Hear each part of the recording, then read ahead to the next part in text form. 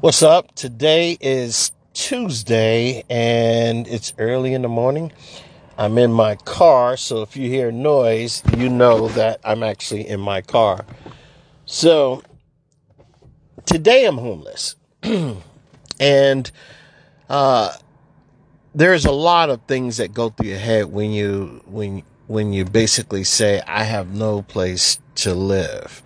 And I won't be homeless for long, but I know I put a bunch of applications in. From a home, you're downsizing to an apartment. And when you think about it, you say, maybe I should get another home or this time rent. But my first instinct was to actually get an apartment and basically get back to work and making some money and moving forward and growing in that aspect. However, I didn't take into an account. Been out of the market for dealing with homes or apartments or anything like that, or have to rent anything. So I didn't take into an account. If you guys have ever listened to any of my earlier podcasts, you know that I recently lost my wife this year, and I had to make a lot of changes. And this week and last week, one of those changes is finding a new place to live. And we already handed in the keys to our old home. And now I'm in a hotel. And I spend most of the time in my car looking for apartments and filling out applications for apartment. But there's a lot of things that I didn't take into an account. One of them, for the last year and a half, I've lived on credit cards. I paid all my bills with credit cards. And, I made a few bucks here and there and, making payments. And I did all of that to say this because I wanted to be by my wife's side. She was very sick and I really wanted to be there for her. She asked me if there's any way that I could not leave her and be there for her. I've done that. She didn't even have to ask. I wanted to be there for her.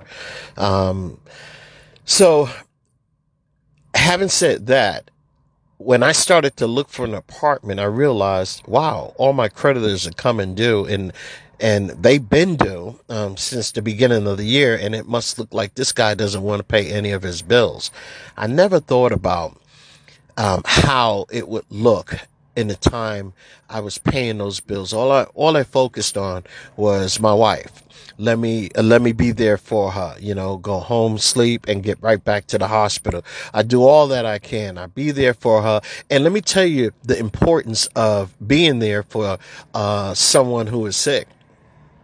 You see doctors, maybe not doctors, but you see nurses make mistakes. And being that about what your spouse or your loved one can handle, what they are allergic to, or whatever the case, you can catch a lot of things if you're there by their side the whole time. But if you're not, you're at the mercy of whatever they tell you. And sometimes if you're there, even while you're there, taking care of them and being there by their side for moral support and for the fact that you love them to death, you still may not understand everything that goes on. But if you're there for a long period of time, like I was for 84 days, I might have missed maybe 3 to 4 days. And to be honest with you, I think I only missed 2 days and went there a couple of half days. Because even when I said I didn't want to go, I felt bad that I wasn't there, and I still had to go see her for maybe an hour or so. All of that takes precedent on whatever else follows. And why? Is because if I had to do it again, I would do it all over again. But somehow I would want to be a little more mindful what happens like in my instance, when they pass, and now that you have to move on, you have to continue to live. You have to pick yourself up by the bootstraps and say, no matter what I've gone through, I know this too shall pass. So I'm not asking the entities to say, oh, you had a break, or, a bad break. Yeah, I want to get in there and basically talk to some human and have a conversation, letting them know this is one of the reasons why my credit is looking like this. If you can go back 2 years, you see that I built my credit almost to 700. It was 695. So you can see that I worked on trying to pay all my bills and tried to keep paying all my bills on time. And the creditors actually knew something was wrong, because they would say, hey, look, you normally pay all the time. You even pay ahead of time. Is there a problem? Is there, and I realized that. And come on, how many sob stories are you going to keep telling people? So this is my ordeal. And I know there are a lot of people who might be going through something similar. But yeah, when you want to look for a place to live, you say, oh, wow. I want to speak to a human so I can have them humanize, the applicant and hopefully understand, not basically believe in what I've gone through, my ordeal, or, everything that I had to go through with my wife, but believe in me as a person, and believe in my character, as you can see, me in front of you.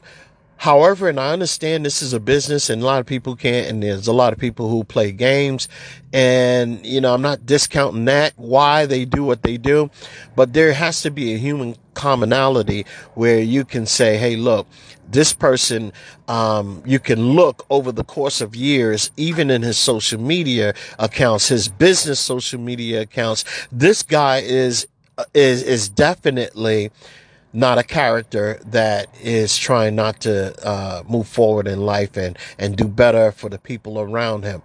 Well, I understand both parts. I understand the business aspect, because I put myself in their shoes.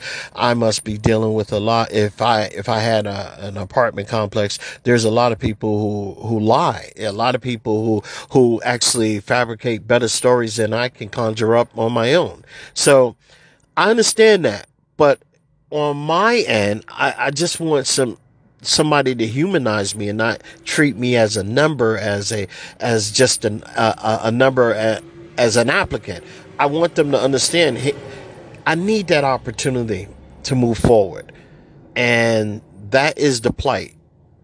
There is a certain urgency. You get up every morning saying, I know I don't have a place to live. I know I can't keep paying hotel these exorbitant fees and expect to have some kind of comfortability, or there has to be some type of urgency in everything that we do when we're looking for a place. And that's me. I'm up out of that place, out of the hotel at 7 a.m. I grab me a cup of coffee.